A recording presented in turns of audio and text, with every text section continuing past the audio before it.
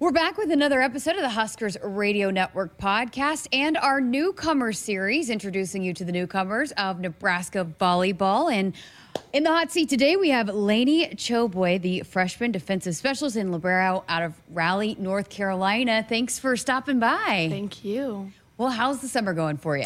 It's been good. We just got back from Brazil, and that was a really long trip. That was kind of when we would get to go home, so we're just back here working out and enjoying it. The UV's been really high, so my team's been eating that up. But yeah, I love that. How was Brazil? Had you ever been? I had never been. The only time I've been out of the country was in Mexico, but it was an experience for sure. I think we got tested in a lot of ways, like mentally and physically, but it was really cool seeing a different style of volleyball. Like, I've been playing for USA for a while, so I've seen like different countries and stuff playing, but it was really cool to play a super high level volleyball and see our team compete against somebody that's not ourselves. So that was really cool. And yeah, we practiced a lot, we played a lot, but how much does it bring a team together too, chemistry wise, and just even closer? Yes, I think that because we were together so much, like, you don't have an escape from your team. You're sleeping with your team, you're eating with your team, you're like, everything is with your team. So I think that we learned a lot about each other, that we hang out a lot here, but it's just different when you have no escape. We learned a lot about each other on and off the court, like what each other needs on the court. They're like, when they're down, what do you need to say to them, like stuff like that. And then off the court, like, personalities were just shining, and we got to know each other on a way deeper level. Well, your recruiting story is a little bit different than a lot of volleyball players. A lot of them commit really early. You had committed and then had decommitted from Minnesota, and then what was back in November changed to Nebraska. Take us through all of that. Yes, so I committed about 10 days after the rule changed my sophomore year. I'd been talking to Minnesota in the 8th grade, and I like kind of fell in love, and I just had a sense that like that's where I needed to be. And then I went on my visit, I want to say in October, maybe, and I didn't take my official before I committed, so I took it late. And then he called me. He was like, I'm leaving. I was like, no. So I ended up opening it back up just because there was too many uncertainties, like who was going to be the coach. I wasn't going to find out till December, but I was leaving in January. So there was just too much going on, and I decided to open it back up, and I only opened it up to 2 schools. So I went on my first visit and then came back for 10 hours and then went to come to Nebraska. And then I committed like 3 days later. That had to be kind of nerve-wracking. I mean, here is a school that you think you're going to play for a long time, and then having to go through that decision. Yeah, it was pretty stressful. It was definitely not easy, but I think both of my parents being coaches, they were able to help me through that, and they knew how to go about it, so I just kind of leaned on them and trusted that they knew what they were talking about, and we got through it in a timely manner, but also very efficiently. Well, you've been a favorite. John Baylor, the voice of Nebraska volleyball, just raved about you. Your teammates love you. You have this infectious personality, and you had said somewhere where you said that maybe some people think you're mean on the court, but you're completely different off the court. That you have 2 basically different personalities. Yeah.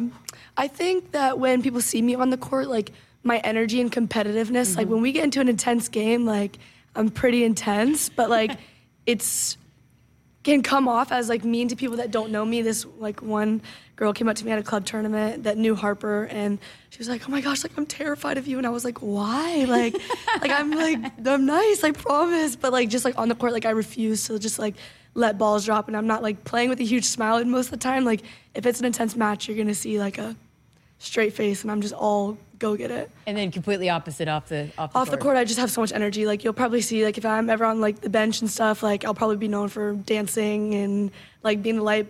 And on the court, if it's like a laxed game, then I'll be hella smile. But other than that, which I don't expect there to be many of those, it'll be pretty intense. Where does that competitive fire come from?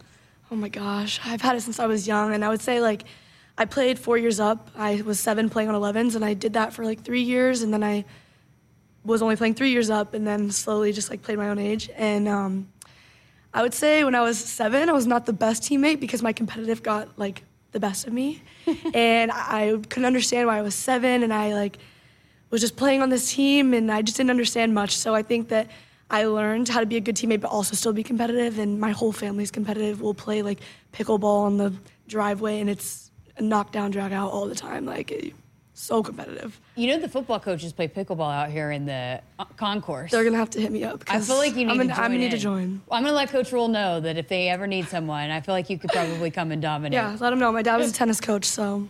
Yeah, so your mom played volleyball, your brother played baseball. It's just like sports is just kind of a part of your family, right? Mm-hmm. It is, yeah, for sure. My dad coached for like 30 years. He was coaching at Florida, Brown, NC State. My mom was coaching. She coached at, oh gosh, I can't even remember. That's where they met, but I can't even remember. She only coached for about 2 years because just having 2 coaching parents, got really difficult. So my mom was like, I'll step out of it. You follow your passion. And they did that and they made it work. But yeah, sports have been in my family forever. So why volleyball for you? I played a lot of sports growing up. I ran track. I played soccer for a long time. I did a lot of things. And I would just say that I fell in love with volleyball very young. I started very young. And I would say I would get mad when I had to go to soccer practice, but when I had to go to volleyball practice, I was so hyped in the car and I was just ready to go. And I just had a passion for it for a very young age. And I just felt like I could see it differently. Like I would go to my sister's club tournaments because she also played. And my mom, I was 5 years old, and me and my mom were sitting on the bench, and I'd be like, Mom, like her footwork is backwards, and I'm 5. Wow. And my mom was like, how do you know this? Like, how do you see that? So I think from a young age, I just had a vision for the game, and I just continued to fall in love with it. So you're 5'3". Probably a lot of people doubted that you could play volleyball at this kind of level. Did you hear that a lot? Yeah, I even looked at like averages, and I think at one point like the Big Ten average libero was like 5'9", and I was like, okay. But I think growing up, it never stopped me. It never really crossed my mind. I was never like, oh, I can't go this far because I'm short. I think that there's a lot of factors to it. It's not necessarily how tall you are. I mean, that can help with range, but as long as you see the game and you move well, then it won't really stop you. How important is that? Because, I mean, it can be this kind of misconception or there's this notion that you have to be a certain height to play a certain sport, but how important is that for you to be an example to young little girls that, hey, you can do whatever you want to be? Yeah, I actually get a lot of DMs from little girls saying, like, hey, like, I'm a shorter libero, like, how I just, like, look up to you, how do you do it? And I just kind of tell them that it's not about how tall you are. Like, it's about how motivated you are that no ball is going to hit the floor. Like, you can have as much range. If you feel like you're tall, then you're going to play tall.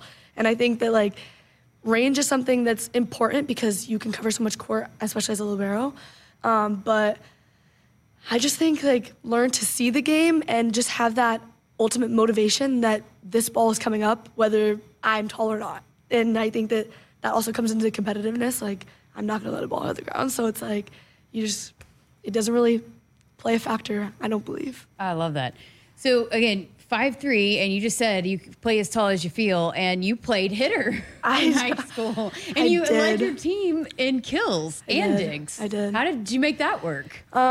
So like I said, when I was young, I just had a vision for it. So I'm a very visual learner. I learn very visually.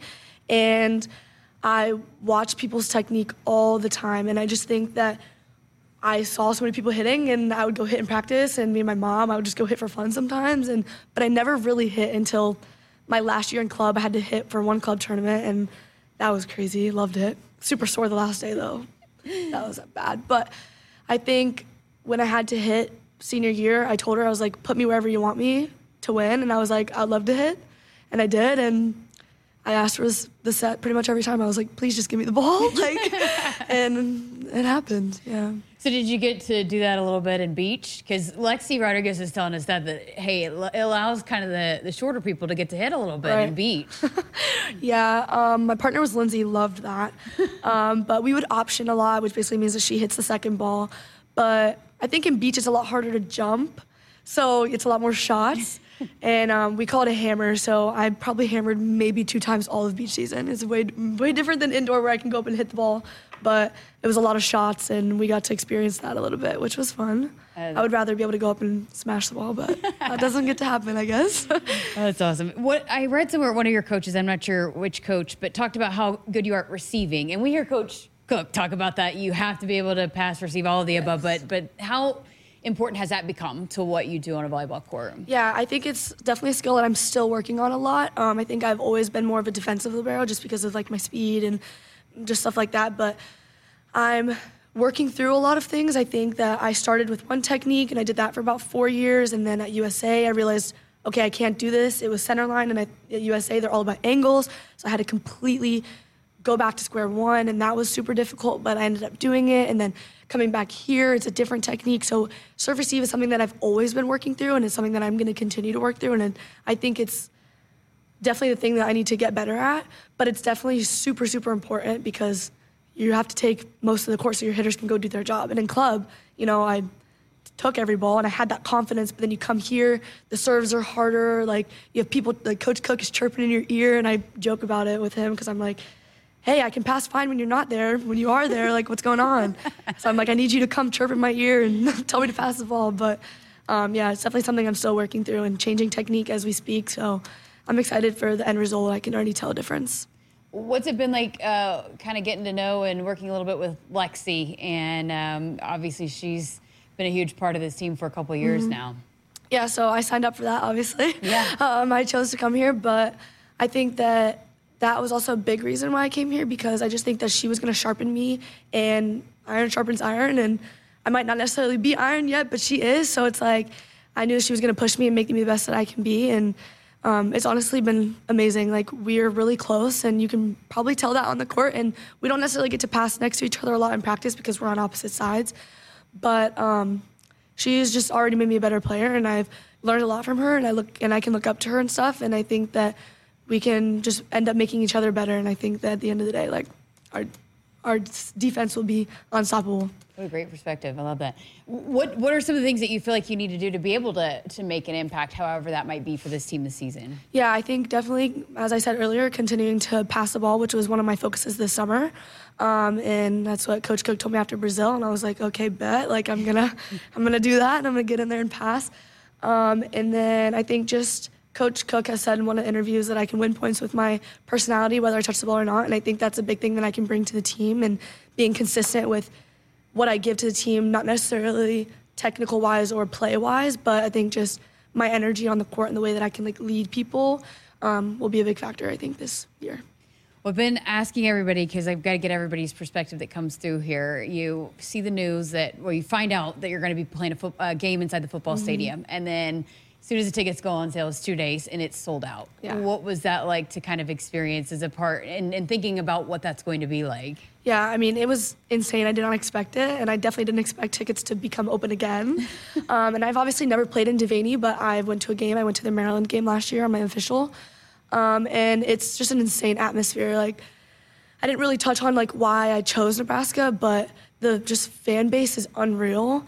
And I just think that you can tell in every situation that's happened so far, you can tell how big our fans are. And that was just incredible. And I think that we are going to have a lot of factors during that game, so it might not necessarily be the prettiest game, but we're going to, with the wind and stuff, and outside is crazy, but we're going to work through that, and I think our fans are just incredible.